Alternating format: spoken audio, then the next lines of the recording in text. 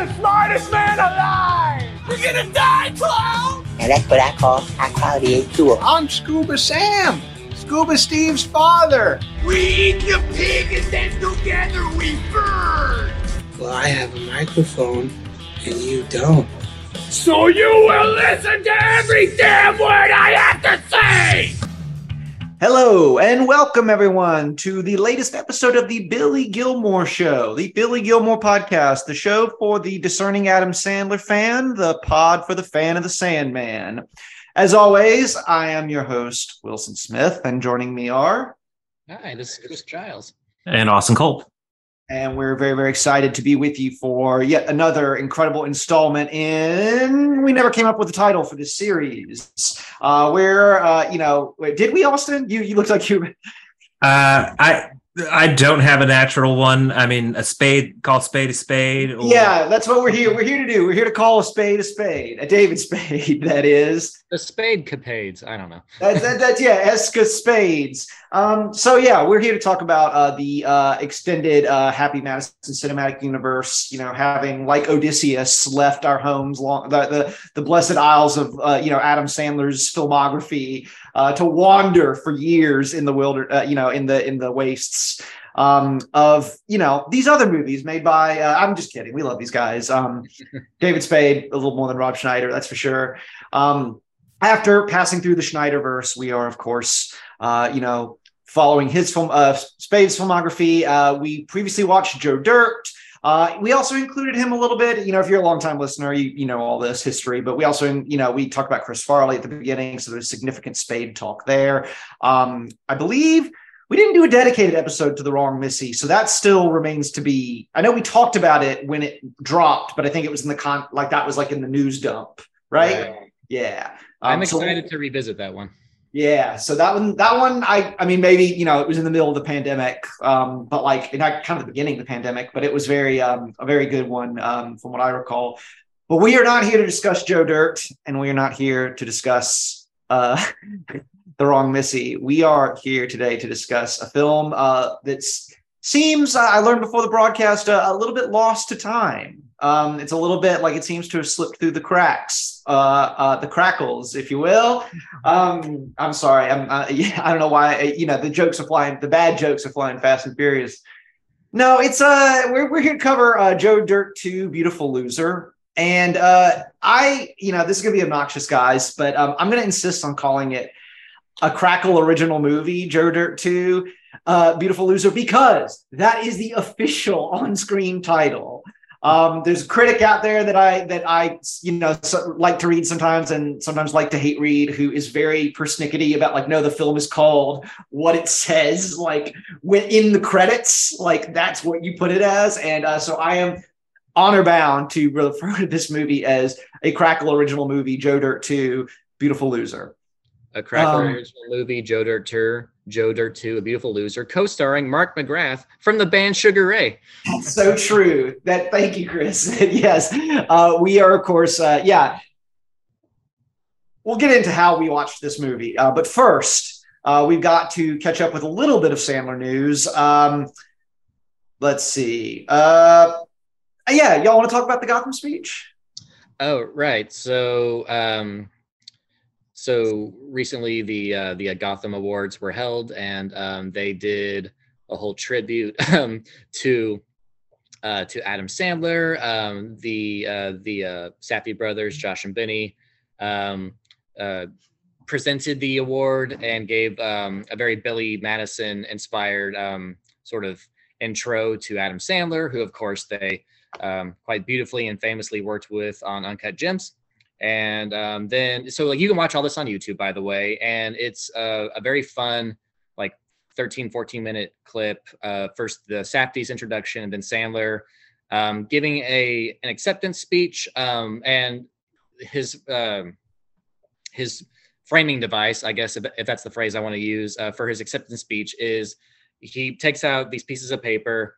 And, he thanks the audience, he thanks the Safdies and blah, blah, blah, and then proceeds to read his acceptance speech in the guise of a letter, or rather a speech as written by his daughters, Sunny and Sadie. and does it in his, you know, kind of like Southern sort of, not like a Bobby Boucher voice, but just kind of like a Southern dingus kind of voice. And just basically through the made up voices of his daughters, you know, just talks about his career and his family, and takes some pot shots at like good natured jokes at like critics who only appreciate him for like the serious artsy fartsy movies that he does, and whatnot. He at one point he makes special reference to Big Daddy, and talks about how his daughters only care about it because it's the movie with the cute little boy who grew up to be Dylan and Cole Sprouse. But as you girls know, that movie paid for this house and grandma's house and your other grandma's house and Rob Schneider's house. And it's a lot of fun. It's Sandler in full on charm mode, talking about lots of movies from his career, doing all kinds of voices. It's a good old time. And one more thing I'll mention that I appreciated when Josh and Benny Safdie are giving their introduction to Sandler. They talk about not only just, you know, growing up with like the classic movies, but they talk about being young, like 8, 9, 10 years old, and going into like a Sam Goody and buying a CD of They're All Gonna Laugh at You, and like listening to it on low in their room so like their dad wouldn't hear it, and you know, hear like all the dirty content. So taking it back all the way back to like those years when Sandler was, you know, breaking out as like this, you know, this insane comedian, I thought was a nice and kind of touching thing to bring up too, because of course, like, as you know, a common theme in so many of our conversations between ourselves as well as the many friends and guests we've had on the show has been not just like, oh, I remember being younger and, you know, watching the VHS of Happy Gilmore over and over again. Yes, of course, that's part of it, but also going back even further and how much of like a gold mine those comedy albums were for a lot of us as well. So anyways, if you are a fan of Sandler, and if you're listening all the way into this run, I'm sure you are, please give that a look. You can go on YouTube, the Gotham Awards, Sandler, and it'll probably be there for you. It's a really fun watch. Yeah, I watched it the night of. I was just watching the show, just because I'm a award show junkie. And the show itself, they did like a clip reel that I guess they've cut out of the version that they uploaded. But it was actually like a really nice clip reel that was, it started out with, I think, Meyerowitz Stories, Punch Drunk Love, what you would expect out of like, oh, this is that award show this is what they'll do. And then it really got into actually all of his comedies, which I was pleased by. And it was bookended by Hustle. So it's a really nice clip reel. I wish they had kept it out there. I'm guessing a lot of rights held by different places to not allow it to go up, but it was a nice clip reel if you can ever find it. That's cool. Nice. I'm honestly, Chris, you mentioned if you like Adam Sandler, and then you said like, oh, like if you're listening to this podcast, I'm sure I'm now thinking about if there's anyone out there who's listened to like every episode of this who hates Adam Sandler. Like, oh, I hate this man. Like, I listen to these idiots talk about this fool. Like, I don't know. I'm going to entertain myself with that for a while. Yeah. Other than that, so that was terrific. It's not, obviously, like we love seeing our boy Adam Sandler honored out there, even by the snooty awards types. And we're getting close to the end of the year. I guess we'll see what as like award season stuff shakes out. We'll see, if anything shakes out for Hustle, just in general, or for Sandler specifically. That'd be pretty cool. The only other thing Sandler news I can really think, is that I saw an Instagram reel with the Miami Heat, like officially from the Miami Heat's like Instagram account. And it was Adam Sandler and Rob Schneider hanging out in the locker room with the players, just like talking. And obviously Sandler, adores basketball. We've covered that many, many times. He's been very open about it. But to me, it just really confirmed, like, and Austin, you said that you'd heard he's like opening for him on tour. But I wasn't sure, like, post Grown Ups 2 and the fact that Schneider hasn't been in, the wrong Missy aside, like too many like Happy Madison movies lately, and that was a really small role. You know, I guess I always kind of wonder, like, you know, are they cool? Are they not cool? Like, you know, what's the deal? And so it's like, okay, like Schneider, like, you know, and I'm not, you know, Schneider's off the deep end in a lot of ways, but you know, they're pals. So, you know, good to see that he's still got some you know, some sensible friends, you know, in his life. Yeah, is that I guess that's we've determined that's it for the Sandler news, pretty sure. Yeah. Okay, so it is important to get into discussing the film we've come to discuss today. You know, obviously last time we watched, oh wait, yeah, I forgot. We watched, our last film wasn't a David Spade film, it was The Shortcut. It's been a long time since we watched Joe Dirt. Yeah, it's been a minute since we recorded an episode. Don't worry, we did not get lost on The Shortcut. But we so a Crackle original movie, Joe Dirt 2, Beautiful Loser, came about, I guess, just because Sony had a streaming service. And this is 2015, and this is the same year that about 6 months prior to The Ridiculous Six coming out on Netflix. And obviously that starts Adam Sandler, you know, so this movie, that starts Adam Sandler's relationship with Netflix, which has obviously flourished to this day.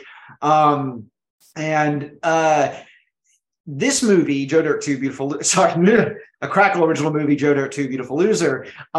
This came out around the same time as Pixels was in theaters, and obviously Pixels famously is the movie that was sort of like the, you know, nail in the coffin of that phase of Sandler as like, you know, reliable box office like phenomenon. And so I guess what I'm trying to say is that, you know, Happy Madison obviously had this relationship with Sony for a long, long time. They end up moving over to Netflix, obviously, but we get this one Crackle film that is Crackle, for those of you who don't know, because why would you? It was Sony's attempt at like a streaming platform, which is sort of, you know, I'm sure there, you know, I know there are like Hollywood business types out there who could explain the ins and outs of this, or like why it failed, like or why it didn't catch on, you know, way better than me. But like, I don't know, it's like, you don't like, it doesn't seem to me that Sony has like a deep library of like they can make exclusives, but it's like, what do they like? I don't know, what do they have to like? They don't have like a deep TV bench like HBO or. Wasn't the big deal with Crackle early on that they were the first streamer to carry Seinfeld? Really? Yeah, I feel like that was their hook, like whenever they first launched. Dang. It's like, that seems like 20 years ago now. Like, I know these like early days of streaming. Man. Yeah, it looks like that was 2013 when they announced that they were going to have Seinfeld, which was scooped up by Netflix like what, 2 to 3 years later? I guess exactly. Because I remember like the ads of Netflix, you know, acquiring Seinfeld. But I feel like that was only recent-ish ago, like last year or the year before. I was seeing like ads for Netflix getting Seinfeld, or maybe that was like they had it for a while and they lost it for a chunk of time. I don't know, man. It's hard to keep track of all this shit like in the weeds. So Crackle is still around. Yeah, and I guess I was wrong. Sony bought Crackle in 2006. Sony Pictures bought Crackle in 2006. So they just like had it, but obviously 2006 is before like streaming was like a really like major like revenue stream or like major like channel thing. And so anyways, you know, in a bid to launch themselves into like the Netflix sphere, you know, they decided to get themselves some original programming. And so in association with Happy Madison, they decided to make a sequel to Joe Dirt. Well, or, you know, Happy Madison, you know, whatever. You know, they make a sequel to Joe Dirt, and apparently, like, I think we mentioned in the episode, it was so long ago, but like Joe Dirt was not a massive hit in theaters, but it did quite well on, you know, home video sales. And apparently someone like over at Sony noticed that like every time it played on like network TV, or I mean, every time it played on cable TV, like Twitter references to it would like be like, it would like get trending, like, you know, just Joe Dirt and like other, you know, other scenes from the movie. Like, so people like, they realized there was like I guess a fan base for it. And so they bring Fred Wolf, who we've encountered quite a bit in this podcast. He's written a lot of the stuff we've watched. Did he write? He wrote Grandma's Boy? I think so. And directed Strange Wilderness. He directed Strange Wilderness. That's correct. He didn't do. Who did Bucky Larson? I don't feel like it was him, but I don't think so either. Oh shit! I got a free digital code for Joe Dirt. Oh damn! It expired on April 16th. Sorry, April 2016. No, he also did House Bunny. That was the other. Oh, okay. Well, House Bunny's quite. I think we're going to cover House Bunny. That one's fun. That's cute. So, anyways, he was a co-writer with Spade on the original Joe Dirt, and they, did that. They took the same duty. I'm making sure about that. Yes, they took the same duties on this sequel, and they brought most of the band back together, with the notable exception, I don't mean the band Sugar Ray. I mean the Joe Dirt band. Most of the band, with one curious omission. Kid Rock is not in this movie, and it's not. Look, I miss the guy. I don't like Kid Rock. I don't like him as a person. I don't like his music. But like, you think he said no? Like, it was like, no, Kid Rock's too good for a Crackle sequel to 14 years later to Joe Dirt. Or like, did they not ask him? Did they have a falling out? Was it a scheduling conflict? I'm not going to look this up. I'm just curious what y'all think happened. Maybe he was asking for too much money, and they're like, "Oh, hey, we don't have so much Crackle money to throw around." I don't know. There is a USA Today article titled, "Here's Why Kid Rock Isn't in Joe Dirt 2." No, I thought I wasn't going to look it up. All right, yeah, let's hear it. Kid Rock was just starting his album and couldn't leave. Okay.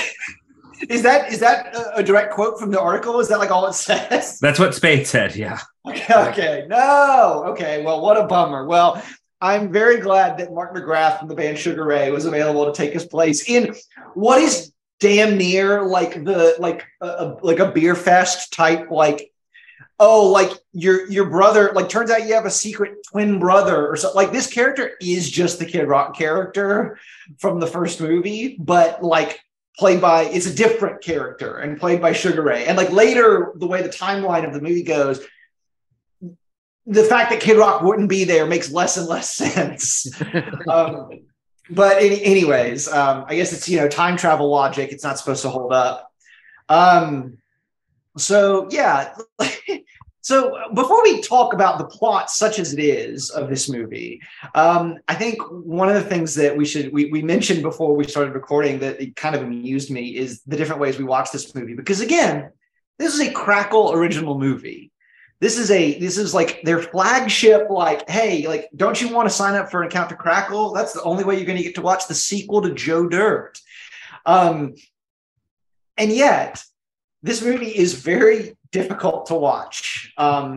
So obviously we're all here in Texas, and I, months ago, browsing the shelves at Half Price Books, just happened to see that they had a used Blu-ray copy of Joe Dirt 2 Beautiful Loser, the extended edition. And it was $3.99. And I was like, of course, I'm going to cover this. And that's probably what the cost, like, that's just like $1 or $2 more than the cost of a rental, like, would be, like, naively assuming that there would be a way to rent this movie. But turns out, guys, that's not the case. Austin, how'd you watch this? I watched it the only way I could, through Apple TV, which was paying $12.99 to purchase the digital copy. The extended edition, at least. It's going to fuck up your algorithm so bad, man. Like, I know it's already fucked from like years of doing this podcast, but like, it's going to be like, what? So recommended for you. I mean, I wonder somewhere out there if there's like someone that lives in the programming of Apple TV that's like, why did we sell a Joe Dirt 2 this week? Should we greenlight a third one? Patrick, months from now, Patrick Warburton is going to, I'm just imagining he opens his own mail. Patrick Warburton's going to get a check from Sony, and he's going to open it up, and there's going to be a residual check for like 72 cents. He's going to be like, Joe Dirt 2? Like, I don't remember that. So that's Chris? how Austin watched it. So I was aware of the fact, like when we were, in like the week leading up to this episode, I was like, all right, sure. So I'll, like if it's not streaming anywhere, if I don't already own it, I'll just, I'll just go rent it on Amazon or YouTube for, like a few bucks, no big deal. I think that's how I wound up watching like Dickie Roberts, which was fine. And I saw like the sort of incredible fact that like not just Apple TV, but like Amazon, YouTube, like Vudu, probably like all of your major streaming services, it's only available. Like a Crackle original movie, Joe Dirt Terror, Beautiful Loser, is only available to purchase like a digital copy on all these services for like, $13-14. Look, I love Spade. Spade means a lot to us. I've been watching and laughing him since I was a kid. I've read his book. If he has a new, comedy special, I'll watch it. But I just couldn't. I couldn't do it, guys. Couldn't do it. And also too, like as we know, I'm not my Spade fandom and affection aside, I'm just not the biggest fan of Joe Dirt. And I find the original, although it has its laid back charms, I mostly find it grating and like redneck minstrelsy. I just find it just to be an unappealing kind of experience. So I wound up going the old fashioned way and just Googling Joe Dirt 2, like Potlucker, like movies 1, 2, 3, wound up watching it on one of those janky sort of streaming outlets where you have to click through like a dozen ads just to hit play. And God forbid you have to pause it to go pee or something because it's going to come up with another dozen ads to play. So that was my experience watching it. And you know what? That's okay. That's going to fuck up your algorithm in a totally different way. Again, my dinky little Chromebook, many a virus, but you know what? We all suffer for our art, and we all pay our dues to give tribute to our Spade. Well, yes, and so I actually haven't checked. I haven't checked if there's any special features on this Blu-ray that I have. It does advertise the all-new, never-before-seen extended cut. I'm slightly curious now as to what is extended because obviously Austin also watched the extended cut. We have no idea we have no way of knowing what Chris watched. I believe it was the extended cut because like the runtime on my streaming like copy here goes to like 150 minutes. Okay, well, yeah. So there you go. But yeah, I wonder if like there are a couple of moments where like out of nowhere there'll be like an F-bomb, and I'm like, this wasn't really an F-bomb type like kind of movie up to this point, and it's right. like kind of random stabs that maybe making it a little bit like raunchier. I don't know. Yeah, I was like, if I had to say like what one scene would be maybe a scene that, I mean, I think there's scenes that go on for a long time. Like there's a flatulence scene, and there's also a scene that involves tampons. But there's also nothing as gross in this movie. Like nothing even comes close to as like gross out like as the poop, like the poop that like pours all over Joe Dirt's head in the first movie. Like even that was more like that's a PG-13 movie, and that was like more risque than this. There's a bit where Joe is like through most of the movie, he has like his little kind of like light PG-13 swears, like, just variations on crap mostly. But there's a bit where like he says sort of like an old fashioned, like, oh, crap balls. And then he just says like, fuck at some point. So I don't know. It's hard to, like, I will say that like, even though this thing came out, like, and I guess in the somewhat earlier days of like streaming originals, it feels very, very much like a streaming original kind of movie, just like with its kind of just slapdash thrown together plotting and and just I don't know, like watching this I was like maybe they were kind of ahead of the curve on this in a way, because if this came out yesterday on Netflix I'd be like, yeah, no, that checks out. I'm just like, I'm fascinated. I know like I was having fun with like the how we watched it conversation, but like I'm genuinely fascinated by like, okay, so the first movie, genuinely like has a cult following. Like it's certainly more culty in terms of its like reach than something like Tommy Boy or whatever, but it's more in line with like, the amount of people who like say Black Sheep, but it's like in terms of numbers probably, but like that was a movie like in college. I knew a lot of people who owned that DVD. And Joe Dirt 2, you know, it's made as like okay, like for the fans, which happens a lot in our current streaming era, where it's like, you know, like large like sums of money will just be thrown at stuff where it's like, if you can prove on a spreadsheet this gets X amount of eyeballs, like we'll make a sequel to it, or like a, you know, whatever. Like we've seen some wild stuff, but the fact that this movie only exists by spending $13 on it on VOD, or you could track down a Blu-ray copy, but you can't actually rent it anywhere, and you certainly can't stream it for free anywhere. It's like this. I guess what I'm saying is, like, does this movie, like, how does this movie exist? Like, are there fans, like, do Joe Dirt fans even know this movie exists? I guess is what I'm saying. Like, is this even like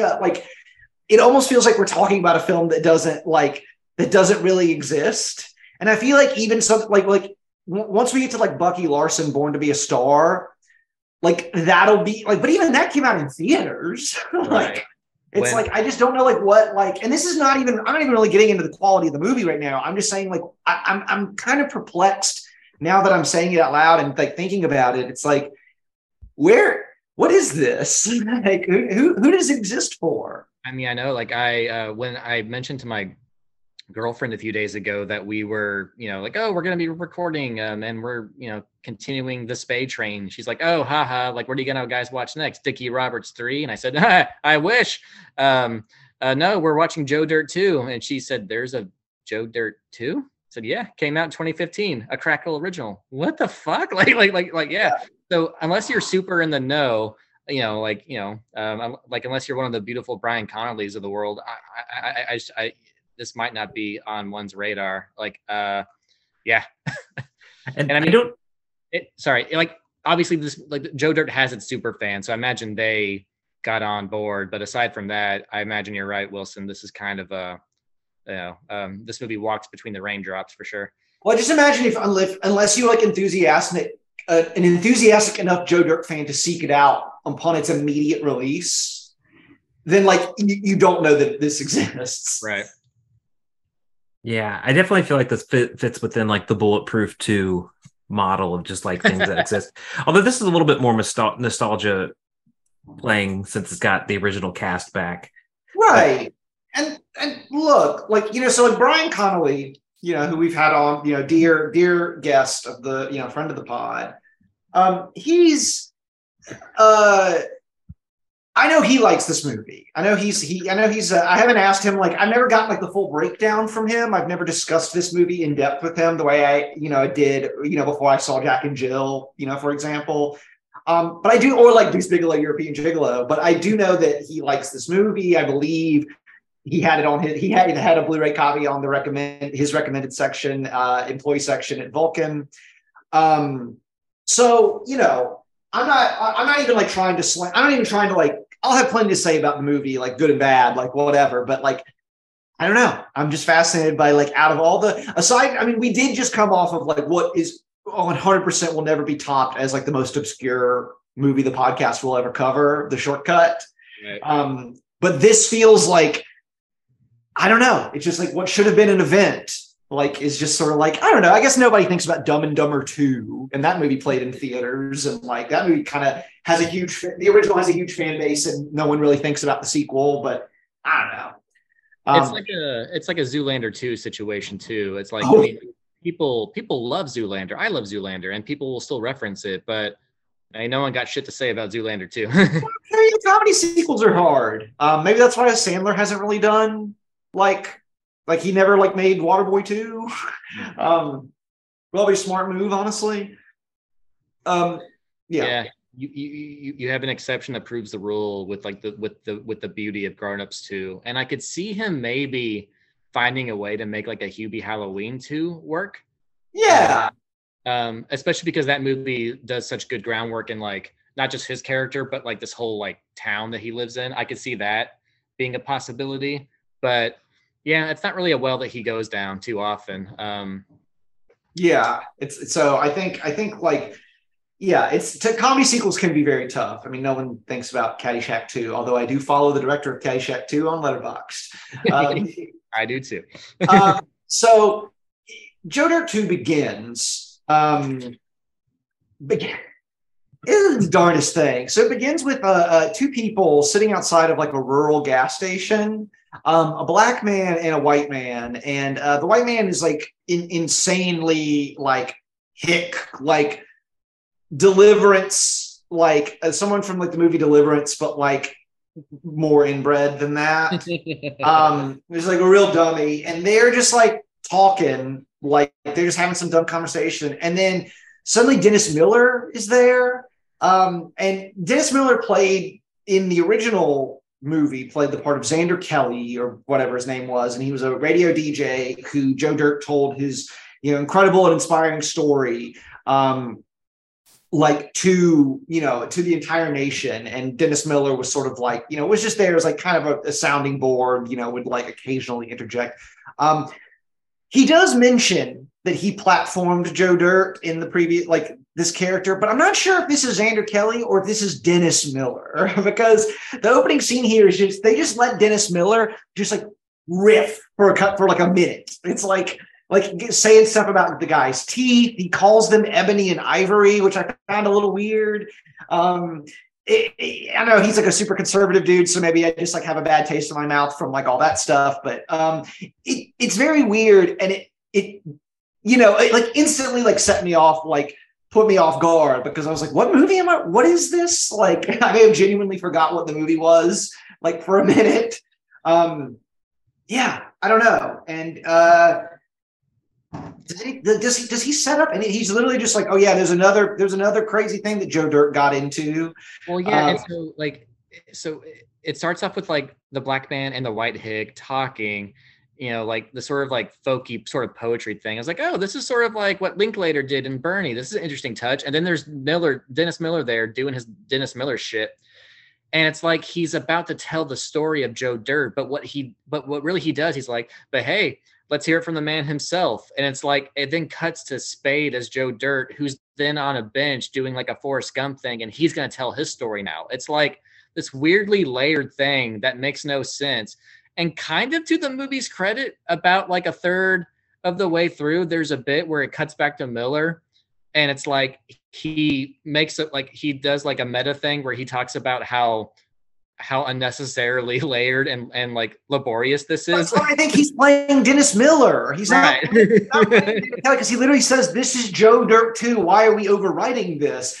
Which is a funny bit, but it also leads me to my it's not a grand overarching theory, but like it is sort of like a notion that I had where I was like, this movie kind of feels like it was I know it wasn't. I'm not like theorizing in that way, but like it kind of feels to me like a movie that Nicholas Winding Refn has talked about, how he like shoots his films sequentially, and like the end will always end up being different than what he wrote, because he always like makes up a lot of it as he goes along. And that worked for like a really like grimly violent art film like Only God Forgives or something, where it's not so much about plot. Joe Dirt 2 kind of feels like that to me, because the Dennis Miller line midway through about like, why are we overwriting this, feels a little bit like, oh, sorry, like we finally got a structure, like we're like and it's because like the first act of this movie, it feels like every take that was used was the first take, right? It feels sometimes like, I don't think, like, look, this is a podcast extolling the work of Dennis Dugan. Like, I'm not going to go in too hard on like the filmmaking, but there are certain times where I think it comes close to inept. Lots of ADR, clearly, to kind of like patch over shit. Like, so boom mics visible, just like, and like, but also like you have that type of ineptitude combined with scenes that actually look kind of well lit and composed. Like there's an extended conversation between Spade later on in the movie and Christopher Walken as with his mob boss, and like they're sitting at a bar and it looks pretty good. And like they actually took some time and like budget to like light it well. And it's like, all right, well, this is a different shade to the movie that actually looks like kind of quality as opposed to other bits where it's just like pretty ghastly. You know what it kind of reminded me of, y'all, just in kind of like the same vein of like a movie that just sort of sweats straight to streaming, and also kind of sweats like good natured, but still just sort of like kind of depressing to watch fan service. It reminded me of watching like late era Kevin Smith. I'm thinking particularly of like Jay and Silent Bob Reboot, which I couldn't even finish. As you recall, Wilson, we started together. I was like, I'm out. I can't do it. I didn't finish it either. It kind of reminded me of that in the sense of like, I could see being like the most generous of super fans, which I suppose we are, kind of giving this like a good shake, like in good faith. But I don't know, like I laughed at that line from Dennis Miller being like, this is Joe Dirt 2, like the Joe Dirt 2. Like, why are we overriding this? Like I laughed because it shows some self-awareness, but as we also often see with Smith, commenting on your ineptitude doesn't like really excuse the ineptitude, or at least like it doesn't make it go away. Yeah. We get Joe Dirt. He's on a park bench. It's obviously Forrest Gump. I don't think this isn't even really a joke. As presented in the movie, I did think it was funny that they give Joe Dirt this like big hero shot introduction where like the camera like slowly sort of circles around to reveal his face, and it's like, is there a joke in here? No, there's not. Which we'll see that continued throughout the rest of this movie. And so, yeah, like he scares off this one. I can't believe this is actually important for later in the movie. There's like one like woman there, this black woman who like basically just like, tells him to like fuck off essentially and like walks off. And then another woman comes and sits down and he's just like, hey, like you're not going to be all mean to me and stuff. Like if I talk to you. And she's like, well, we'll see. Okay. And like, I gotta say, I still kind of like David, even in this movie, I kind of still like David Spade in this role. I find him winningly pathetic in this, as opposed to like pathetic to the like, I mean, he's extremely pathetic, but it is just like, it is funny to me as opposed to like, oh geez, I hate spending time with this guy. Right. Like they find a better sort of formula there than like in some of the earlier Schneider stuff that we were talking about, like with Deuce Bigalow, a movie that has its laughs certainly, but we were watching it like, he's just kind of a creep. Like I don't like this guy. Deserves to be a loser. Right. So in spite of my dislike for the Joe Dirt universe in general, and certainly my dislike for this movie, like my ire was never really like directed at Spade, if that makes sense. It was sort of like, oh, but like I like watching this guy, but gee, like imagine if he had a little like just like a better sort of character or project to tie himself to, like watching. So like, and I'll put it this way, watching him in this made me appreciate all the more, I think, his character in Grown Ups, which I think is a very good use of like sort of sleazy Spade, but also just kind of like likable doofus. So yeah, I don't know. It's yeah. So he decides he's got to tell this story. He's got to tell this story about like how he lost everything or some such shit. And then so he's like, oh, we got to go back to Silvertown. Like, you got to like go back to this town, this place, Silvertown, like, which was a big thing in the first movie. And here we just a few couple of minutes into the movie, we get something that just like made my brain like sort of like spark and short circuit and like completely shut down, to where like I think I like lost I didn't actually lose consciousness, but like this movie came out in 2015. We are treated to an extended, it's not a parody. It's just the opening credits to The Sopranos, but like instead of New Jersey, shots of, I guess, Silvertown, which is just like a little like poor hick town, like southern town or whatever. I can't stress how there is not a joke. I can't stress how much there is no joke here. Like, because I laughed because it was so weird. I was like, okay, that's so weird. What on earth? Like the Sopranos thing. So like just the surprise of it gave me a laugh. And then it kept going. And I was like, okay, so there's going to be a clever reversal or reveal, or like, I don't know, like if he looked over and he saw two, like, even if he like looked on the side of the road and like one of the things he saw was like two dogs fucking or something, like, I don't know, like something like a joke. Like, but there's nothing. It's just the woke up this morning, got myself a gun. Yeah, and this is 8 years after that show ended. Yes. It's not like a fresh joke. No. Oh, and okay, so like speaking of just like bizarre non-jokes and freshness, like I'm not the most like meme savvy person, so there's a bit later on in the movie where Spade like cracks like a burn joke at like some, you know, like trampy lady, and then it does like the Thug Life like sunglasses thing. So this movie came out in 2015. Is that about right? Like as far as like topical for like the Thug Life thing, or was that even stale then? That feels like such a fucking Family Guy like joke. Was that where the cat knocks off a thing off of a table, or am I thinking of a different video? Like knocking a glass off of a table. It like I think it just became like a whole series of like you could like I remember like one of my students like showing me like, oh, you Mr. Chris, the Thug Life thing. And it's just like these super videos of a bunch of like cat bullshit and then like Thug Life. So I don't know where it originates. So I don't know where it originates, but as far as like the freshness of it, in 2012, when I was working on a film, you know, the director, Terry, there was a paparazzi photo published of him like riding in the back of a car, and among the crew, people did like a Photoshop like gif of like sunglasses floating down onto his face and it's saying Thug Life. And one of the reasons why all y'all thought it was so funny is because that was such a stale meme. Like it was such a stale bit. And that was in 2012. I think it might have been like originated like while I was in college. So yeah, very, very strange. No idea, no clue what the Sopranos joke is doing here. But once again, I did kind of laugh at the Thug Life thing again because it was so random, but I also did have to like pause the movie and like, you know, pace around for a while, like and regroup.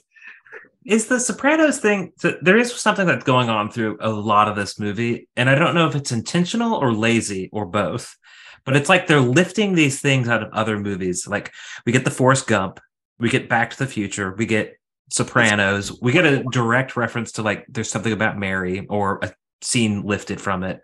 It's just like all these things kind of running through, and I don't know what to take of it, if it was intentional or not. I mean, again, I think like as far as I don't know why I spent so goddamn much time on like how like the non-existent like plot structure of this movie, but it is just like, again, if my theory is correct that they were like writing and shooting as they went along, it's like, well, they finally hit upon the structure of like, well, let's go back in time. But the go back in time thing, like eventually they're like, well, what do we do? Like, what's the bit? And it's like, well, you know, we can kind of do a Forrest Gump thing. And then it just became, well, let's just do movie references or movie pair. Like, let's just like, but yeah, like I said, I think it's probably just laziness. Yeah, no, it's not probably, it's definitely laziness. There's an extended callback to both Silence of the Lambs and the original Joe Dirt's riffing on Silence of the Lambs, which, I mean, that's Adam Egan. Yeah, if you like Buffalo Bill jokes, this one has several. I will get one positive thing out of the way. Like one thing that actually I think genuinely clicked for me as just being funny and charming and cute, but also I'm grasping for anything I can. I liked the Leonard Skinner scene. Now, granted, it is kind of doing the Back to the Future thing where, you know, like, of course, like Marty McFly goes back and like inadvertently like inspires Chuck Berry or whatever, or, you know, whatever. And Joe Dirt too, we have Spade talking to like fresh-faced baby, barely old enough to drive Leonard Skinner, and like there's an extended riff on them just picking a bunch of lame kind of like 80s like poppy band names like Wham or Alan Parsons Project, or then like getting up to like Spice Boys and One Direction, ha ha ha. But eventually Spade convinces them of like the coolness of the band name Leonard Skinner, and you guys are destined for greatness. You're gonna have this really cool song about a bird like letting it free, and then the guitar guy is riffing on the free bird like lick, and then I don't know, like, again, I'm grasping at straws here, but I found that whole sequence, like the movie just kind of like stopped with its like flailing bullshit for a second, and it actually felt genuine, like a genuine appreciation for that band and that song. I think Spade plays the scene very well. And I don't know, I found myself weirdly touched by this by this 5-minute extended Skynyrd riff in a interminable movie of just sort of stale, sweaty jokes. So we are going to do a fair amount of just like bouncing all around here because it's hard to do otherwise. But that bit leads to a moment, one of my favorite moments in the movie, which is like later on, years have passed, and the big deal is that he didn't tell them about he told them they're going to be a huge band, but he didn't tell them about the plane crash. Right. Kills 3 of their members. And years later, like 12 years later, whatever, he sees a newspaper. It's like Lynyrd Skynyrd dies in plane crash. And he's just like, oh no, I never told, who cares? Like, are they just like more concerned about his own problems? And that leads me to a major confession of mine, which is that for all the complaining that I'm doing, and I have a lot of like qualms, and I did text y'all early on in the movie and say this is rough. I gotta say, the times in this movie that I laughed, I really laughed. That's a little bit concerning to me, considering the whole thrust of this entire project. Its weird status as like a barely existing thing. But so, for example, after Joe Dirt and his beloved Brandy, they get married, and they decide that they get pregnant. She gets pregnant, and they have these. Anyways, we'll go back to the birth scene,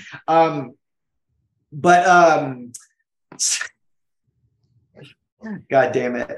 Joe Dirt is he's doing logging, like as a job. Like he's just like with a logging crew, and everyone on the logging crew is a huge jerk towards him, and just like treating him like shit. And that's a common theme throughout these movies, is that like most everyone treats Joe Dirt for no reason at all. Just immediately treats him like human garbage. And everyone here starts like bullying him and like, being shitty to him. And then they all come up one by one and they start like farting on him. And then So that's not really funny. I'm laughing about it. That's not really funny. It's kind of funny how long it goes on. Yeah, it's like a farting rape. Rake, like Sideshow Bob Rake gag. So that's kind of amusing. And then out of nowhere, and this is kind of incompetent with the way it's shot, because it's literally just like I'm not sure if this person has been there the entire time. Did they just enter the scene? Like, what's going on? But there's suddenly a beautiful, beautiful blonde woman dressed up kind of in like logger stuff. Like she's wearing overalls and like flannel. She walks up and it's like, oh, I guess like this hot lady just showed up to like be cool to Joe Dirt, and she turns around and farts on it too. And I was like, I'm laughing now. I laughed then. I was like, what the fuck is happening? Like, what is this? I don't understand. I don't know if it's Stockholm syndrome or being punch drunk or what, but like I stone cold sober watching this movie. Like, I did my meditation earlier today. I had to exercise. I was in a solid frame of mind, and yet, like, I don't know. Like, that got me good. And there are a few other moments in this movie that got me good that way. And again, I used to say there's no such thing as a guilty pleasure, and this is edging up dangerously close on proving me wrong. I definitely was in on that scene too and laughed. I laughed also because the joke never changes for that long duration. I was expecting at some point someone would like no real escalation. Like, yeah. There's no rhythm or build up or whatever. It's just, let's see how long we can do this. Feel written so much as like, I don't know, hey, like your girlfriend or whatever, like, wouldn't it be funny if she was like a lumberjack and she came up and farted on? That's great. Throw her in the scene. Like, I can't fathom it.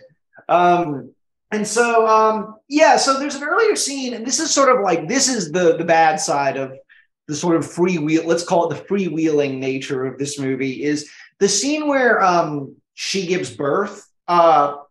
first of all, it's like there's the aesthetics of what, and like I don't normally notice. You're not supposed to notice like set design generally when it's not like a heightened reality or whatever. And like I was just noticing, I was like, this is a fucking like this is an office building somewhere. Like this is not a fucking delivery room. It's barely been made to look like one. But it's just this interminable scene of like where a lot of the angles are from they're like from the angle of like Brittany Daniels, private parts. And it's like, people talking into it as they're like waiting for these girls to be born. And there's like a whole thing with the doctor coming in and it's like, oh, like once I knew that she was here, I had to like, once I knew Brandy was here, I had to like, get in on this action. And like the two female doctors are also talking about how hot they think that her like hoo-ha is. And it's like one of them is like this like cigarette smoking kind of like punk, like badass chick type who's like being very mean to Joe. Another nurse who's like being like a little nicer and sweet about it. Then you have like this, kind of just real piggish bald doctor, and it's like several jokes on top of each other. Towards the end of the scene, it makes like the two female doctors are about to kiss. It's as if like 6 different people were given the basic premise of they're like come up with jokes. And by the way, all 6 of these writers are like freshman frat guys, and they just threw all those jokes in there at the same time. Also, look, it's Joe Dirt too. I know it's not going for like realism or accuracy with regards to like the birthing process, but like there's a bit where like it's Brittany Daniel there and like the stirrups looking all made up and beautiful like Brittany Daniel always does. And at one point, one of the female doctors like, oh, looks like it's crowning, and I'm like, I'm pretty sure the crowning process of the birthing, experience is, kind of famously intense and painful. And there's just Brittany Daniel like, hey, y'all, stop being so mean to Joe. It's like, oh, is this supposed to be a delivery scene? Like, oh, and there's triplets all of a sudden. Sure. Like it's a lot. Yeah. It's a lot. I think you're sweating your ass off and you look nasty or beautiful in your own way. But you're going through something where you've got 3 babies coming out of you, and here she looks like she's having ice cream on a Tuesday. It's wild. There is one line again. There is a line I slightly chuckled at where I can't remember if does he say Spielberg or Scorsese? Like, but he's just like the direct. He's like, wow, like. So couldn't have composed a better shot than this. Like, what more could you need? And then Joe Dirt pops his head up and he goes, well, not that. And it was like, okay, mildly amusing. But again, they're just throwing so much shit at the walls. They're just like throwing stuff. But like it even like, I don't know, like even like Family Guy or something manages to have more grace in like the way that it throws shit at the walls. Right. Yeah. I love David Wayne's movies, and he's, like, and his like humor is throwing everything against the wall, but it's good stuff he's throwing against the wall too. I know sometimes we overuse this particular word, but like so much of Joe Dirt too feels very sweaty. Well, not unlike Brittany Daniel in this scene, which actually now that I hadn't really thought about that, but since we're talking about her, I will say, if I had to compare this movie as an object, as a sequel to Joe Dirt, I wasn't really thinking about it like that the whole time because, again, the whole movie is kind of bizarre. Like, I know it is like the first movie, but it also, like, I like the first movie more than this, but, like, I don't even really, like, I don't know, I don't really hold that against Joe Dirt too. Anyways, if we're thinking, if I was, like, a Joe Dirt mega fan, and I'm thinking about, like, what do I want in a sequel to Joe Dirt? One way that I think they unequivocally dropped the ball is the total sidelining of Brittany Daniel for most of the runtime. And that could have been a scheduling thing. Hell, for all I know, she doesn't give a shit about Joe Dirt. And, the fact that people bring it up to her is like a pain and a nuisance. And she just did this for the money. But she's second billed.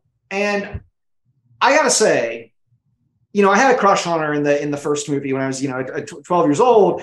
But I got to say, genuinely, she gives quite funny, I'll even go so far as to say accomplished comic performances in both White Chicks and Little Man by the Wayans brothers. And I'm not kidding. She is funny in both of those movies, and she's kind of fearless. Like she's kind of willing to do a lot of shit in those movies.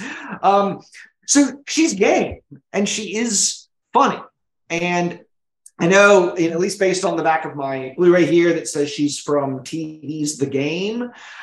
She appears to be, a working actress still, like doing TV stuff. So like, more power to her. That's great. I think she also in Club Dread.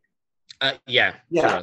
Okay. So like so you know what, like all the best to her. But I do think that like, I wish that they had come up with more for Brandy to do in this movie.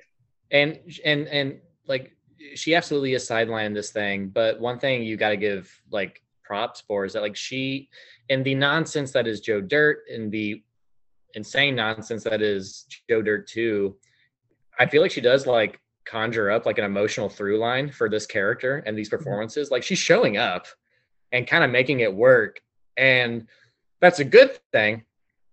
And it's worthy of admiration and praise, but in a way, it kind of makes the experience of Joe Dirt 2 worse, because it's like, well, like this could have been something. like she's putting in the work. Yeah. It's I'd love to get a beer with Christopher Walken to ask him what he thought about Meg in this movie. So we also at some point get introduced to a new character who again is more or less introduced as we couldn't get Kid Rock back, so here's that character but someone else. And so we meet Mark McGrath from the band Sugar Ray playing this like dirtbag character who, much like Kid Rock in the first movie, like loves Brandy and wants to make her his own. And there's a bit, these scenes, especially these early scenes, are so unfocused, and they're so like, there might be like a funny joke buried in the sort of shapelessness of it all, where like in this first bit where like, at one point, Mark McGrath from the band Sugar Ray says to like his drinking buddy, like, what are you, some kind of scientist now?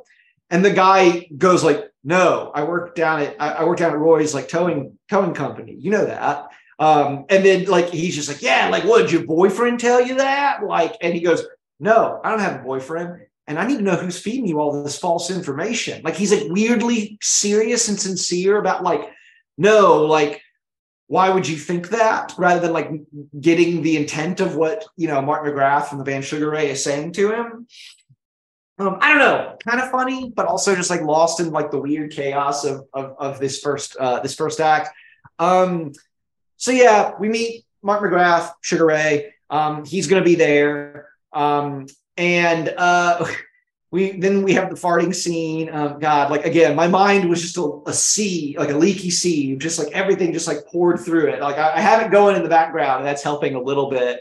But basically, there's a big storm one day. Joe Dirt is like sad because his girls saw him get humiliated by getting farted on a million times by his coworkers. And later on, there's a tornado scene, which I don't know how much Crackle gave them to make this, but this is like just like one tick above Birdemic level, like a fucking Instagram filter for tornado would do a better job of like simulating like, I'm in a tornado. Like none of this debris that is ripping around is like affecting like them as they run through it at all. Like it's crazy, but there's a tornado. The girls are like, no, like I need something you left in the trailer and it's a present from daddy. And he's like, oh, I'm Superman, I'll go get it. And he gets sucked up into the storm, and he lands back in what, 1965? Okay. And he so he lands back in 1965 and he crushes Wizard of Oz style. He like lands on like this asshole biker guy, I guess, and Patrick Warburton, is there as a biker dude, and he is, hey, Patrick Warburton, it's a nice little Emperor's New Groove reunion. And Patrick, that's my dog coughing in the background. Sorry about that. Warburton is like, oh, like, I mean, I guess it's like the necromongers in Chronicles of Riddick, keep what you kill. They're like, you get to lead us now. And so he's in so like at the biker bar, like Joe Dirt is like giving them all the bikers names, whatever. For some reason they turn on him. I don't know. Because like he wants to like, oh, so now that we're all together, we should use like our strength and numbers for good. Like, let's give to charity. And then they start calling him a queer. That's right. There's a lot of jokes predicated on like homophobia in this movie. It's just like I mean, like obviously it's offensive, but it's just like it's more than that. It's just like lazy. It's like not even like really. It's not like hateful or like aggressive. It's just like that's the best you could come up with. It's almost like just too like lame to even be offended by. Exactly. And so basically he does his like, I believe he did in the first movie, who's just like, what is this queer? Is this like, doing like hitting his arms and I did like that as he like runs away from them, Patrick Warburton and the biker gang are like shouting insults and like threatening him, and they're like, oh, when we get you, we're gonna like whatever. And like none of them are moving. Like he's right down there and none of them are running to get him. And then it's like, and then he's like, yeah, I'll get you. And then there's like a moment, like a beat, and then he's like, all right, let's go. And they like kind of just like very casually start to walk away, and then it cuts. In a clip, like even the cutting there is like kind of clever. Like it's not a bad moment. Things get real hazy at this point for me. Let's see. What does he do back in the 60s? I mean, he's trying to find like, is he intentionally seeking out Brandy's mother or like Brandy, or does he just like kind of like stumble into her? It's hard to tell. He kind of just like stumbles into her. I guess he does go back to Silvertown or whatever. He's in Silvertown, and he sees Brandy, and it turns out to be, of course, like Brandy's mom. And he sees Mark McGrath from Sugar Ray like driving the car, and that's the character who Mark McGrath from Sugar Ray is playing. That's his dad, in the 60s or whatever. And Joe Dirt, like, or like they go to a drive-in. Is Joe Dirt even at the drive-in? I think he shows up there at like the drive-in snack bar stand or whatever. Okay, I don't even remember because he's not really involved in this bit, but Mark McGrath from the band Sugar Ray describes to his buddies when Brandy's mom goes to the snack stand. He describes to his buddies the fabled popcorn trick. I liked this bit. This movie becomes like Porky's all of a sudden, or you know what? Like better yet, since we mentioned like Dumb and Dumber 2, and there's something about Mary earlier. This feels sort of like a Farrelly Brothers bit. Yes.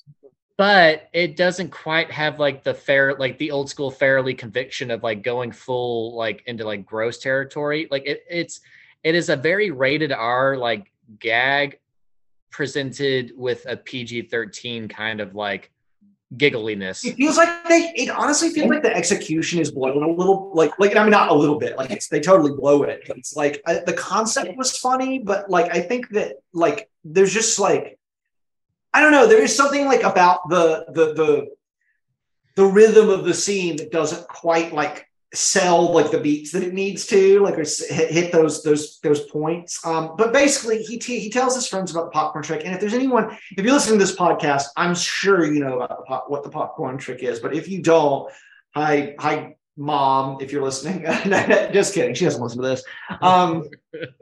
The popcorn trick is I first heard about it on the Flophouse podcast years ago when they described it, and so it's been passed down. But basically, you take a bucket of popcorn and you cut a hole in the bottom and you stick your I don't know if it's anyways, you stick your penis in there. And as Mark McGrath from Sugar Ray describes it, she'll like grab your thingy. And I like that.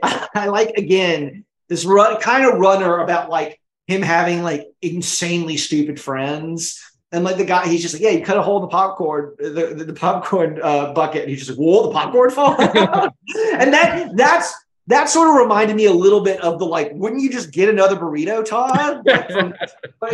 I did laugh though, like once he finally like finishes the description of like the whole little trick. Well, and then you stick your thingy in, and then she'll grab it. Like, oh, okay, that's how the popcorn stays. That's how the popcorn doesn't fall out.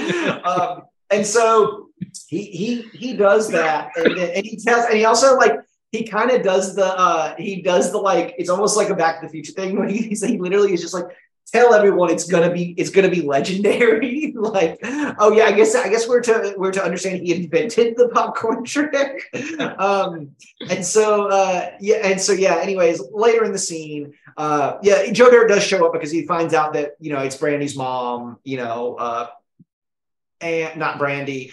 And then you know, Mark McGrath from Sugar Ray, his parents show up. And like his sister, and they all start grabbing at the popcorn. And I guess he ejaculates. So I guess I was wrong about there not being a raunchier scene in the poop in Joe Dirt 1, because I guess that kind of qualifies. Although you don't see, I mean, I guess for good reason, but you don't really see anything. Like, it's not like there's any, like, even Something About Mary showed you some, you know, showed you some cum. This is gonna be our most X-rated explicit episode, even more than European Gigolo. So the popcorn trick, that was all in good fun. Spade runs away. He gets on a train at one point. Gets on a train and has like a double dream fake out of being weird transphobic joke. Okay, yeah. Yeah, like a weird homophobic joke followed by a transphobic joke.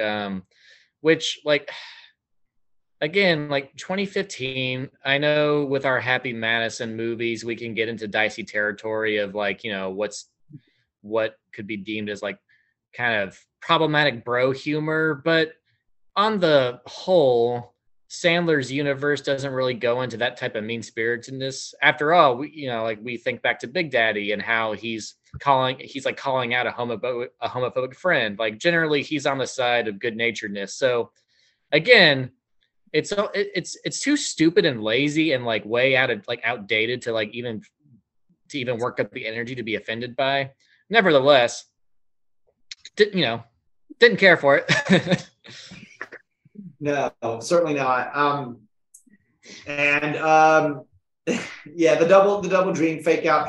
At another point, so we mentioned the thug life bit that comes in the midst of a dream sequence where he comes back into contact with Adam Beach as Kicking Wing, the fireworks salesman who is now he's moved on to selling like weed and aspirin. I don't really understand, other than like bringing him back. Other than the thug life joke, there's not really much there in that scene. It leads to Spade basically rattling off, a few dozen euphemisms for various hard drugs, which is kind of funny. Yeah, that's a bit. Yeah, you've got to have that callback to the first one. So this is his hunker whatever, all of those fireworks. Yeah, Husker do's, Husker don'ts. And then he's walking through town or a city or something, and he encounters. So we get the Leonard Skinner scene at one point. He encounters these two men who, like, I guess, beat him up and knock him out, and he wakes up on what he thinks is a deserted island. And they've stolen like a lot of his organs. We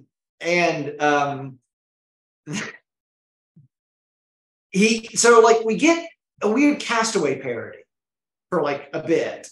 He humps a football that he calls Wilson. Then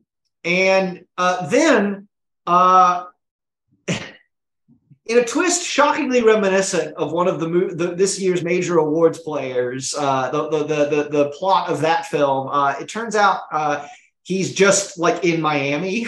Like he spent like 10 years on like a beach somewhere. But there's a funny joke here.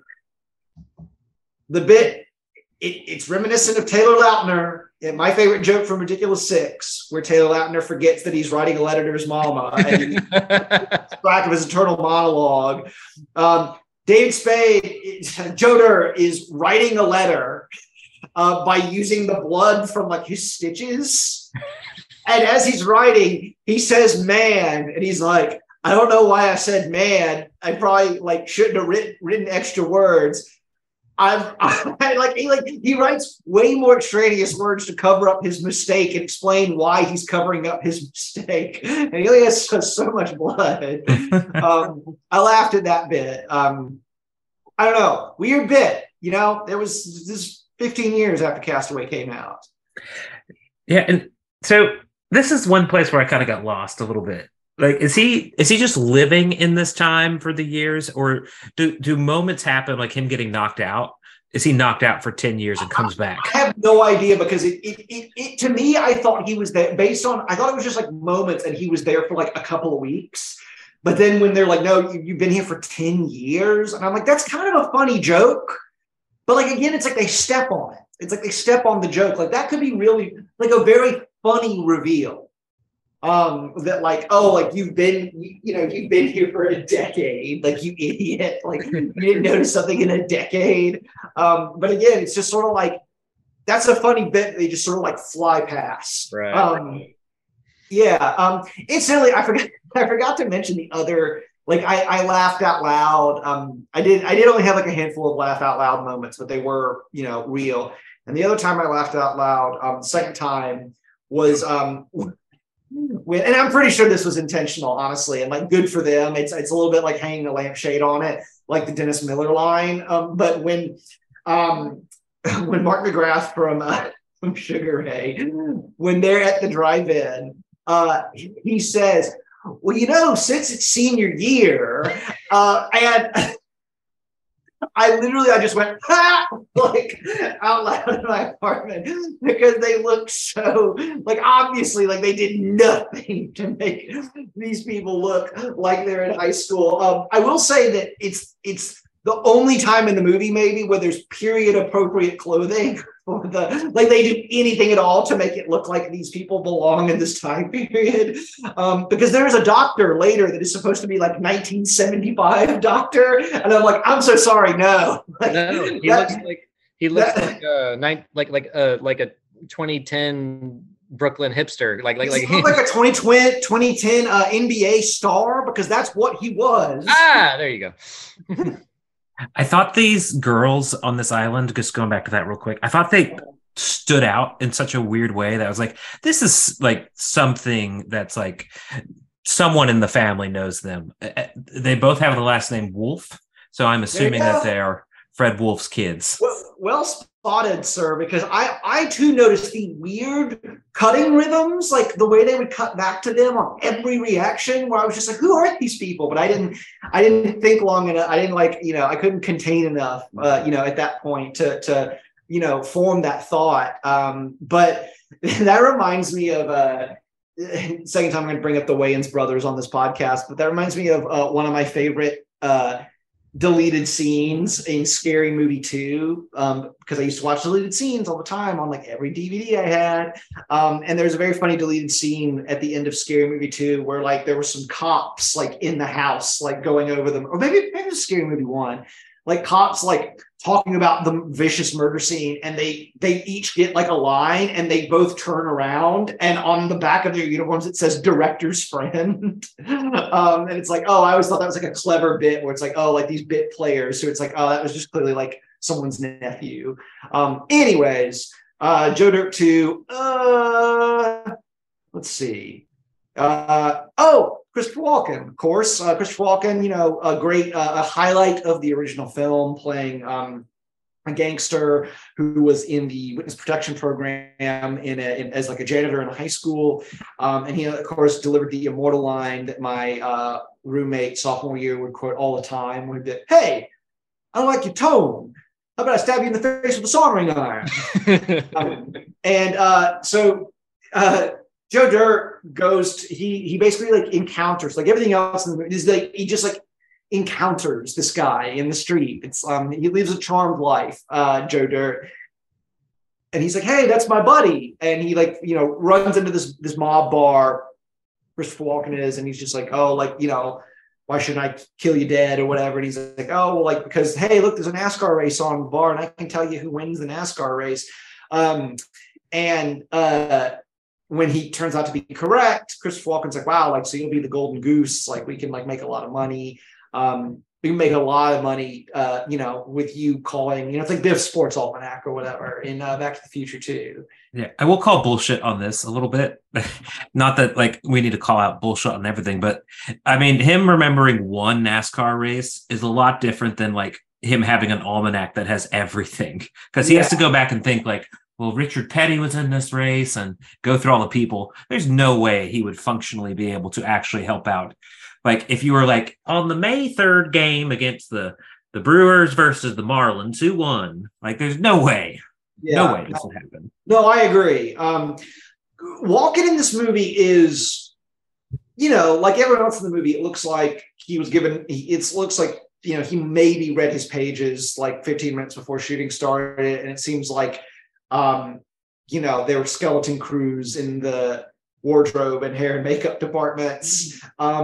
And yet, because he's Christopher Walken, he's never really been able to like not like add some spin to like what he's doing. And there's a bit where he's talking to Joe and he says like, hey, like you're my friend in the future, right? And he gives this laugh that is so weird. And he does it again a few times. And it's like a big, obnoxious laugh. And I thought it was very funny. Again, like, you throw enough shit at the wall. And I guess if you know enough, like fairly talented people, like eventually you'll hit on some of this stuff. And that's what I like was discovering while watching this movie. So I do want to talk briefly about that doctor scene, because that was actually hands down the funniest scene in the movie for me, because I didn't know who the guy was. I did look him up, and it's like, oh, it's Baron Davis, and he was an NBA All-Star, over a decade ago. And of course, like his hair, he does not look like he should be in the 70s. But after Joe Dirt gets in this like awful, how does he like gets his balls like beat up into his butt? How did that happen? I don't even remember. Okay, good. No one else remembers what happened. I would say it's the plane, but the plane is because of the balls. Yeah. That's after. Okay, I don't really remember who beats him up so bad that like, his balls or whatever, but he goes to this doctor, and the doctor says he says something about like, oh, like lots of Asian people around, and you know how those people like their cameras. And then Joe Dirt like doesn't say anything, and then he immediately accuses Joe Dirt of being racist for not like telling him off for saying that. And then, which I kind of chuckled at that. And then he says something about his balls getting like your balls like bounced up so far like they got stopped by your heart. And like I found that funny. Like there are a couple of lines that like he just has this very strange rapid fire deadpan demeanor that I was like, he should be in more, like, this guy, I thought he must be a comedian, because I was like, he is just like, it feels like an up and coming, like you'd give to like Chris Redd from Saturday Night Live or something, like, and it's like, I expected to be an up and coming comic. And like, yeah, there's something about this dude's energy that I found very, very funny. And the line about, you know what? Let's keep talking. I'm going to find this line because I need to know why I laughed so hard at it. Apparently he's in That's My Boy. Oh, okay. As a gym coach. I don't remember a gym coach in there. Maybe in the beginning section when it's like his seduction in high school. Oh yeah, for sure. Yeah. And I reverse back through this scene. So the reason why we don't know how he gets here is because we don't see it. Okay. Baron Davis, it's Baron Davis, right? Yeah. He recounts, because I guess the last scene was like Christopher Walken drinking with David Spade, and then he cuts to this, and he's like, "Yeah, you got really drunk. You went on stage to a Donny Osmond concert, this, that, the others, and then a guy's like beat you up." Yeah. Essentially. Okay. I'm just gonna start quoting this. Sorry, y'all. That's not normally what we do on the podcast. But I just need to. This guy, he just says hold on. He says an incredibly large man punched you directly in the testicles. Hold on. And he talks about like, oh yeah, they took out my organs, and he's like, yeah, that would explain all the empty spots on the X-rays. Just like there's something about the man's like demeanor, the Baron Davis's like delivery, that is this huge guy punched you incredibly hard directly in your testicles. He's smiling, grinning from ear to ear as he delivers this news. He shows him the video. Hey man, let's go see what his throat is talking about. And then, yeah, hold on. He makes the Japanese slur. Yeah, my wife is Asian. What's up with the jokes? Are you some great wizard or something? You nodded like a motherfucker. That's it. Anyway, the punch was so masterful that your testicles are way up inside you, and they would have gone a lot higher had they not bounced off your heart. And that just like killed me, and I actually like had to pause and laugh for a moment. And he yanks his balls out, and they're incredibly distended, and so he has to put him on a plane to travel to Silvertown or whatever. So we have these things that look like salad tongs. Actually, they are salad tongs. There's always some good pussy at the Sizzler. It is a conspiracy theory now. This movie was shot in sequence, and they like made it up as they went along. And so he puts him on a plane, and here the lack of attention to detail to like the period authenticity. It's like they're showing people on this plane, and at one point they show a woman with pink hair, and I'm like, that would be a perfectly normal looking person in 2022 or 2015, like riding around on a plane. But like, I'm so sorry, like in 1975, you weren't just like walking around. Like she's not like dressed as. She looks like a normal like. She could be a suburban mom, but she has pink hair. It's like, no, I don't think so. He gets on the plane. He has to go to the bathroom. The suction of the toilet sucks his balls like into the toilet, and the stewardesses are like don't appreciate it, and they're like, the door's open, everyone can see him in there. The pilot comes out and immediately vomits, which made me laugh. This is the scene that's directly lifted out of There's Something About Mary. I mean, I know there's lots of different references, but this is the zipper scene in that movie. This is the zipper scene. I will have to say, like, it kind of started to work on me in spite of itself, because by this point, fellas, I was pretty well like, woo, this movie. But just the constant flushing and Spade screaming, and the cutaway to the other like people on the flight just kind of looking horrified and disgusted. I don't know. It got me. Yeah. I'm an easy way. And so he gets unloaded. He gets unloaded on like, I guess like one of those like I guess like the thing that goes out to meet. What do you call those things? Like the big tall like lifty things. Like a genie lift. Yeah, so he's like he has to like ride out on that like attached to the toilet. So he makes it to Silvertown, and he starts running. He's got to run to Silvertown so that he can. The timeline just completely falls apart at a certain point, because like he's got to go like when in Joe Dirt, like what year are we supposed to believe that he like rescued like Brandy's dog from the porch? Right, like that's let's say that's 10 years before Joe Dirt is supposed to take place. So like that's like 1991 or 2. But it's like, what did he do in 15 years? Like what did he do like in like this is 11/22/63, where it's like I guess I'll just go like take a job as a teacher for a while. Like bide my time. Like what in the world? Like I don't understand. And so he runs to Silvertown, but then Patrick Warburton is there. He looks exactly the same as he did in the 60s. Still pissed off about those boots. Yeah, he's in Silvertown, but then so is Christopher Walken. And Christopher Walken is like, hey, I don't like your tone. You're talking to my boy all wrong. You know, and that's a good bit. You know, always happy to see golden goose. Yeah, my golden goose. He's a goose that lays the golden eggs. You don't mess with my goose unless you're a gander.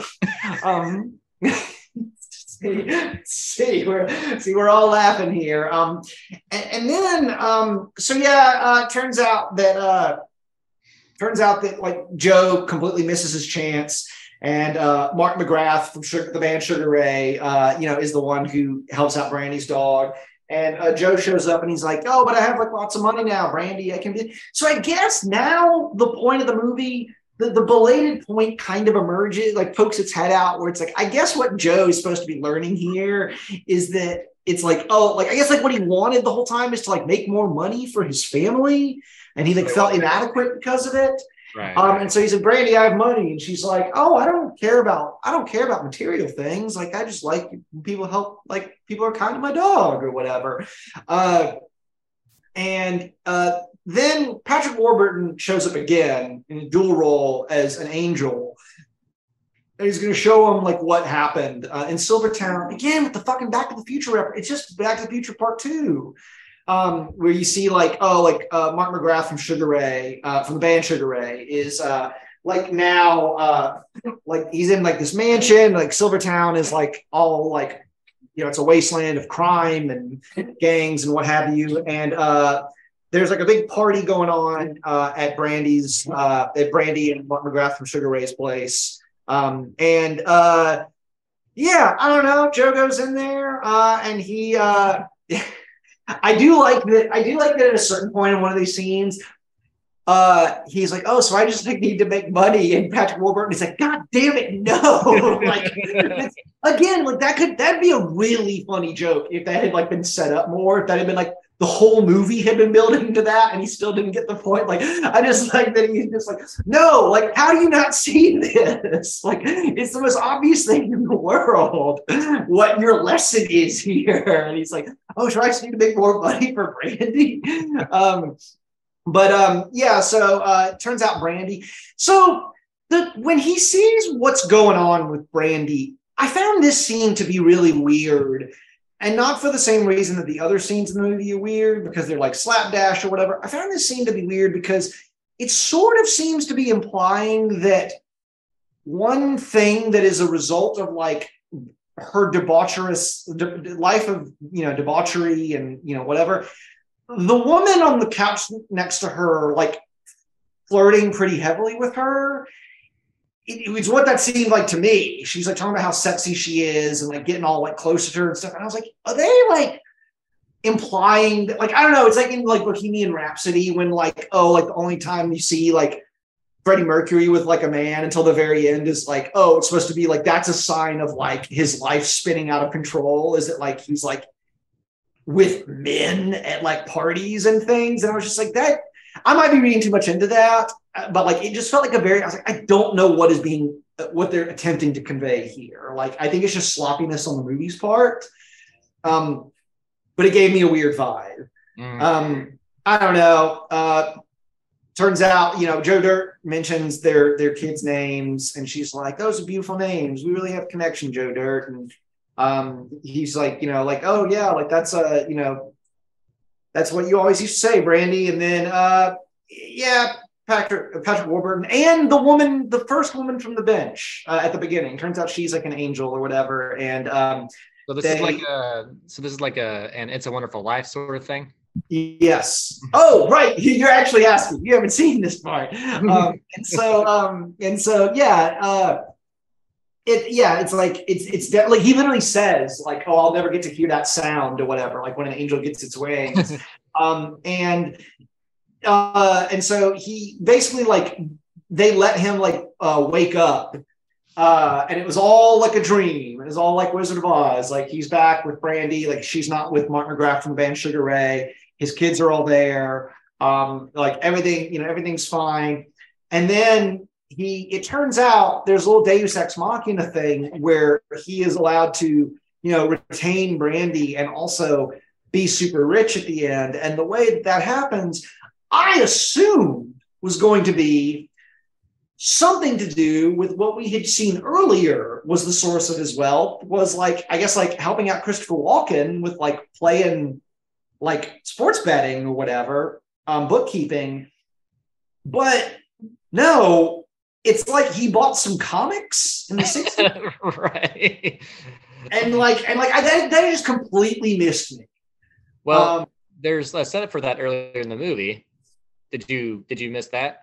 I might have, honestly. Again, leaking like a sieve. Right. Well, like, yeah, earlier on, like when he's first back in time, you see him walking out of like a comic store with like a whole stack. Oh, wow. Like vintage comics, pristine condition for only 10 cents a pop. I gotta bury these and be rich one day or something. Okay. I kind of like that, actually. Never mind. I'm gonna take back what I said then, because I do like when a movie, you know, if I claim to adore, which I do, the end of That's My Boy, in which the protagonist avoids consequences for his actions because of some tossed off bullshit they mentioned in the second scene, like the longest shot in the universe paying off. It's like, no, I actually respect that. That's great. Austin, you were saying something? Yeah.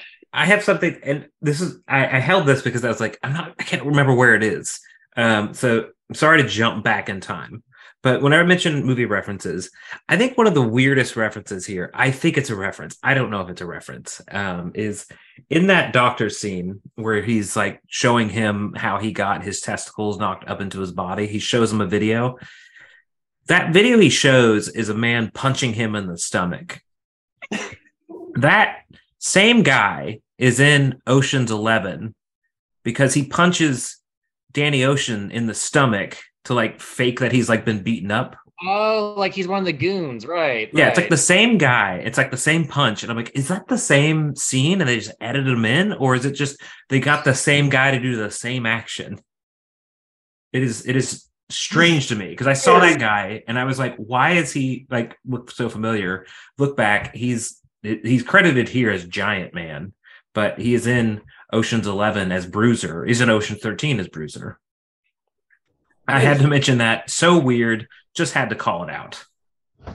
That is very strange. I have to say, they completely do not revisit, at least at the very end, they do not revisit the Dennis Miller talking to the like rednecks at the gas station thing. But I will say that the last bit that you see, I think it's the last bit. Correct me if I'm wrong, Austin, but the last bit you see, Dennis Miller, they come back to him like, you know, maybe 80% of the way through the movie. And Dennis Miller's sitting there like, and he calls that he kind of had like, they have a few lines of dialogue and he calls the two rednecks Starsky and Putz. And they all laugh for a second. They all just go like, ah, and then the idiot goes, I had a cousin named Randy, and the laughter just kind of dies off. And there's just like a shot, like it's like shot of the idiot, shot of the other guy, shot of Dennis Miller, and they're all just kind of staring in the distance, like not knowing what to say. And then they just cut away from the scene. That felt like something I would do in my like high school. Some of the stuff I would do in my like high school's AV club, just like weird random shit to like amuse myself. Where like I filmed a candidate like for student council's like ad, and I had like we didn't know how to start the video, so I just had him like go to a potted plant in the corner of the room and just like be brushing the dirt with his fingers and then look up and go, oh, hi, I didn't see you there. Like I was just like, I don't know, like people will be like, what the fuck's going on here? And there's like just like that weird bit where it's like they're all laughing at these. It's like, I had a cousin named Randy once, just total non sequitur, and they all just like, hey.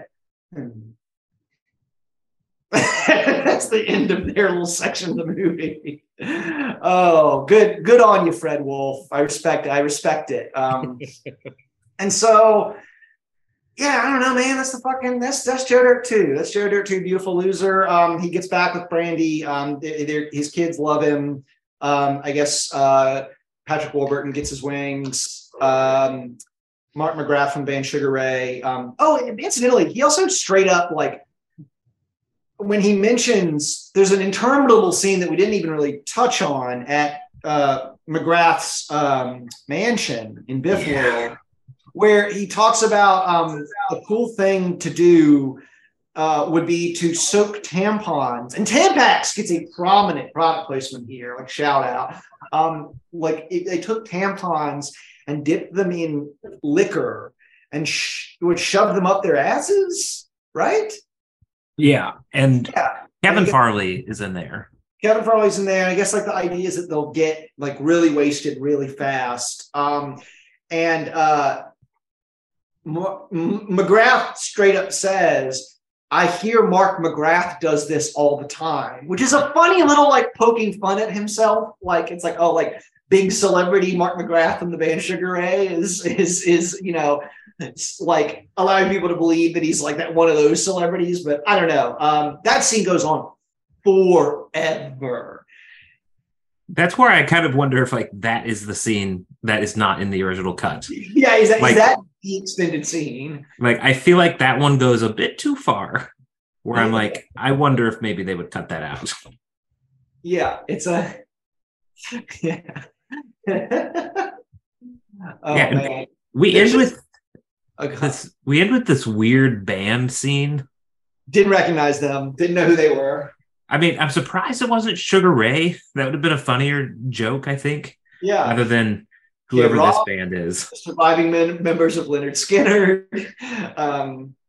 Oh, you know what I thought? It's like one of those things where it's like, you're watching a movie and if you watch as many movies as we do, I'm sure you're like doing constant, like you'll sometimes like be doing rewrites in your head or whatever as you're watching a movie. And one thing that I thought, I was like, we have a missed opportunity with the plane jokes in this movie and like all the like the time stuff.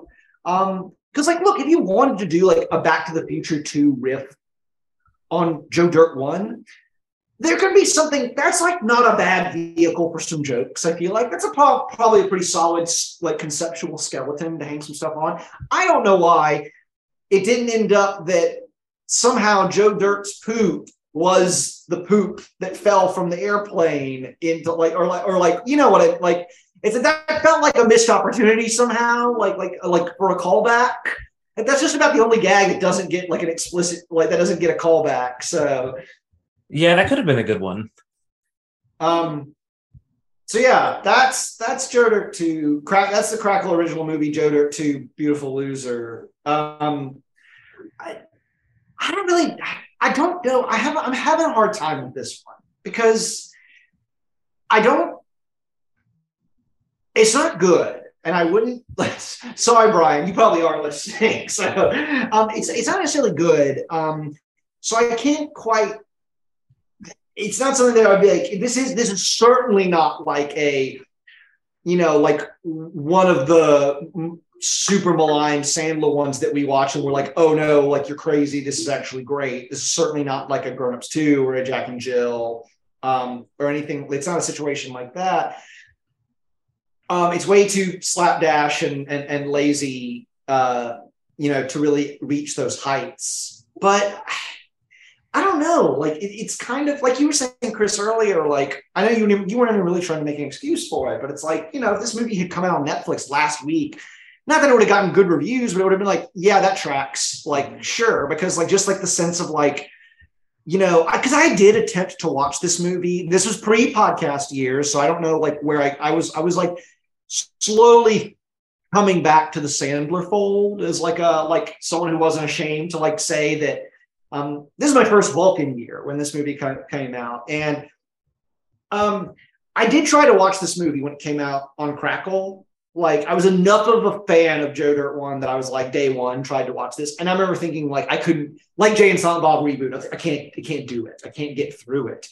And this time I mean, obviously I had to watch it for the podcast episode, but like I didn't have that problem. I didn't have that like, oh sweet Christ, like this is excruciating. Like even when like for most of it I was like, this is not a movie. Like this is like they barely had a movie here for something that is nearly 2 hours long. Like they like it truly felt like the paycheck, like the budget, like they got a green light and started shooting the next day. But from my from my end, I'm kind of just like, it's the what's it called? The Hitchhiker's Guide to the Galaxy thing. It's mostly harmless. I'm just like, yeah, fine. Like it's kind of just an asterisk to the first movie in terms of its existence.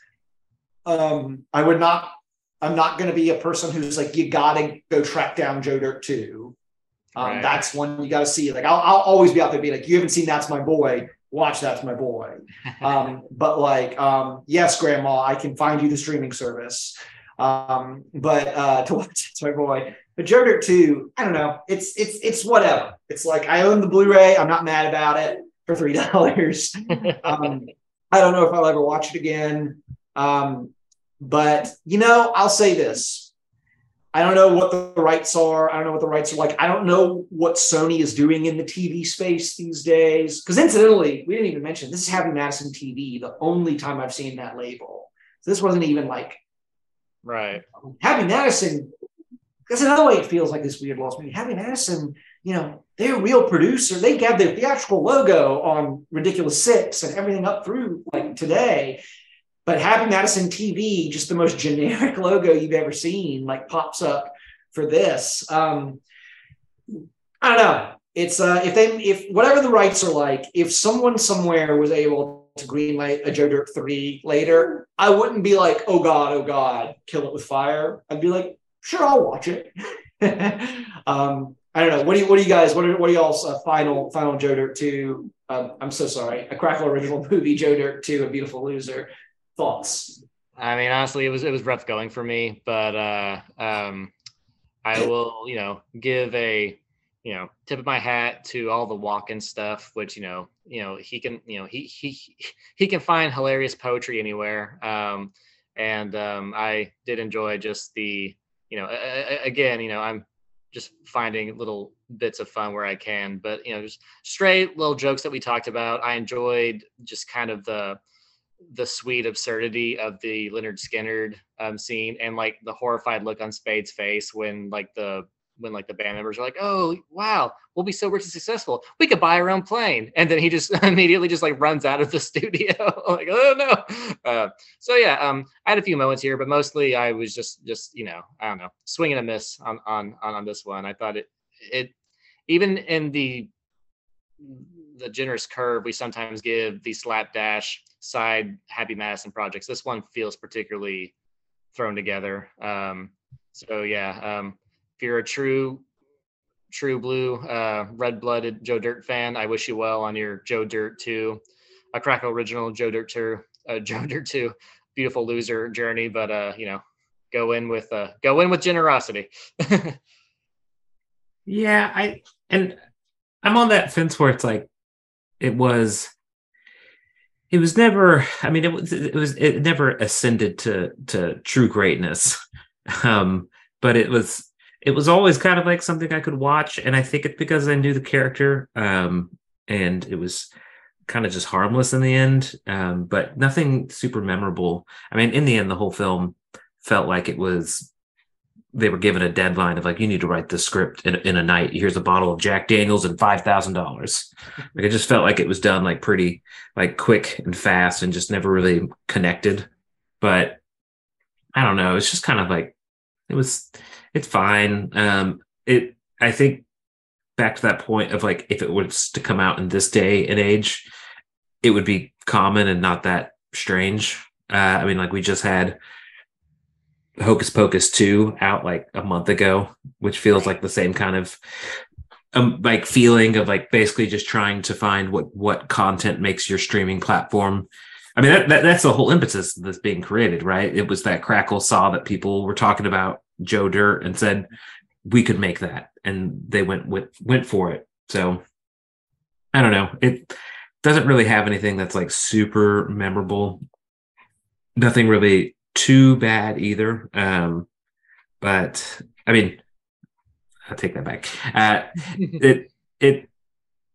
It's nothing. It's not like it's like it ruined my day. I will say, having a runtime of an hour and 50 minutes for something like this, it should have been like a clean like 85, and it would have been would have been pretty doable and Yes. pretty. I don't know. I think it would have worked a lot better.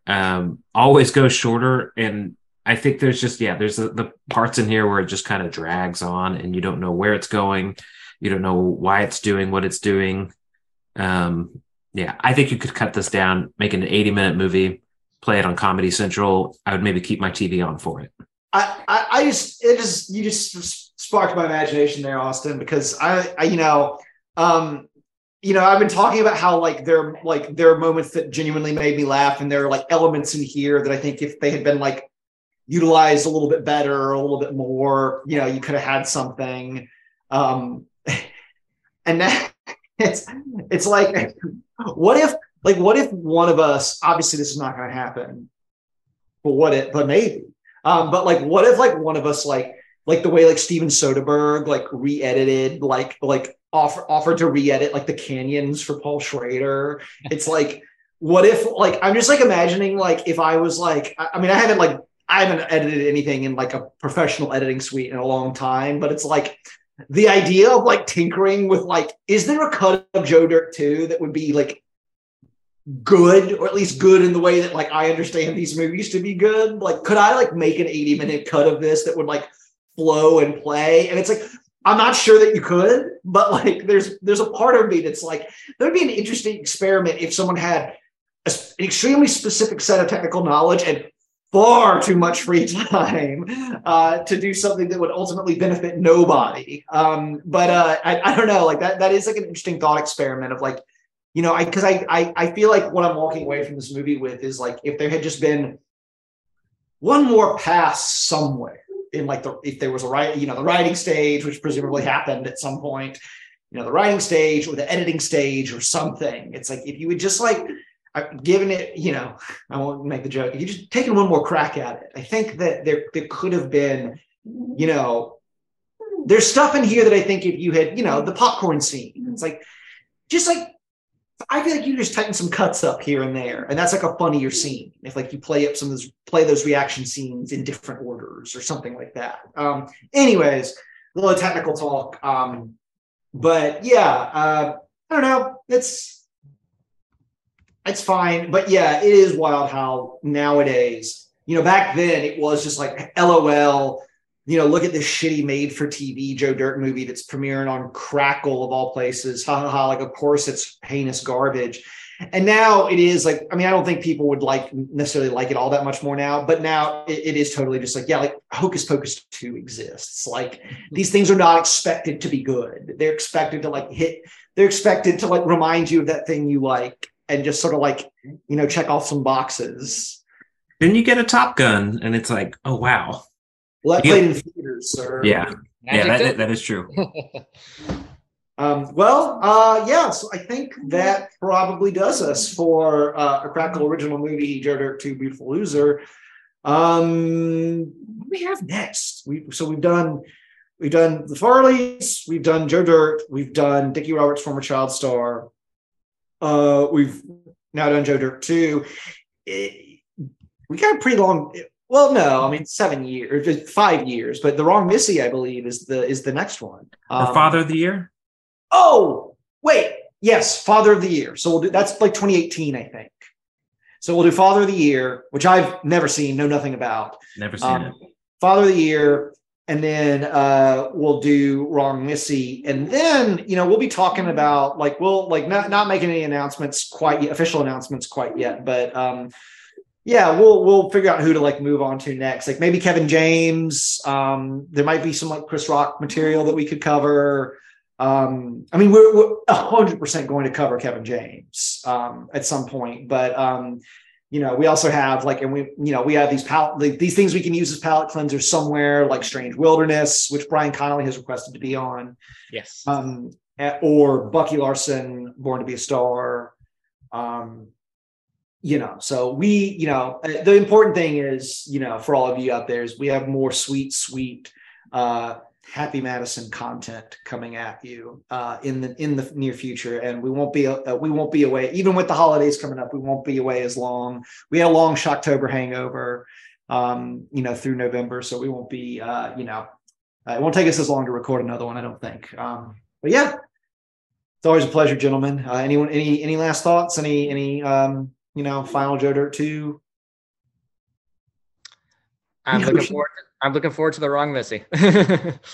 Yeah, I'm actually looking forward to Father of the Year. I think the team there is interesting. I forget, it's not Nicholas Goosen, but it's someone of note. Tyler Spindle, who went on to direct The Wrong Missy, is the director of that. So I'm curious to see how that one is. Sweet. Oh yeah, we got Jackie Sandler in that one. Pretty prominent role. That's cool. Well, sweet. So I think that's going to do us for this episode. Thank you so much for listening, everyone out there. Hope you're all doing well out there in podcast land. And we will be back before you know it. So as always, I am Wilson Smith. This was Chris Giles. And Austin Kolb. And this was the Billy Gilmore podcast. Thank you for listening.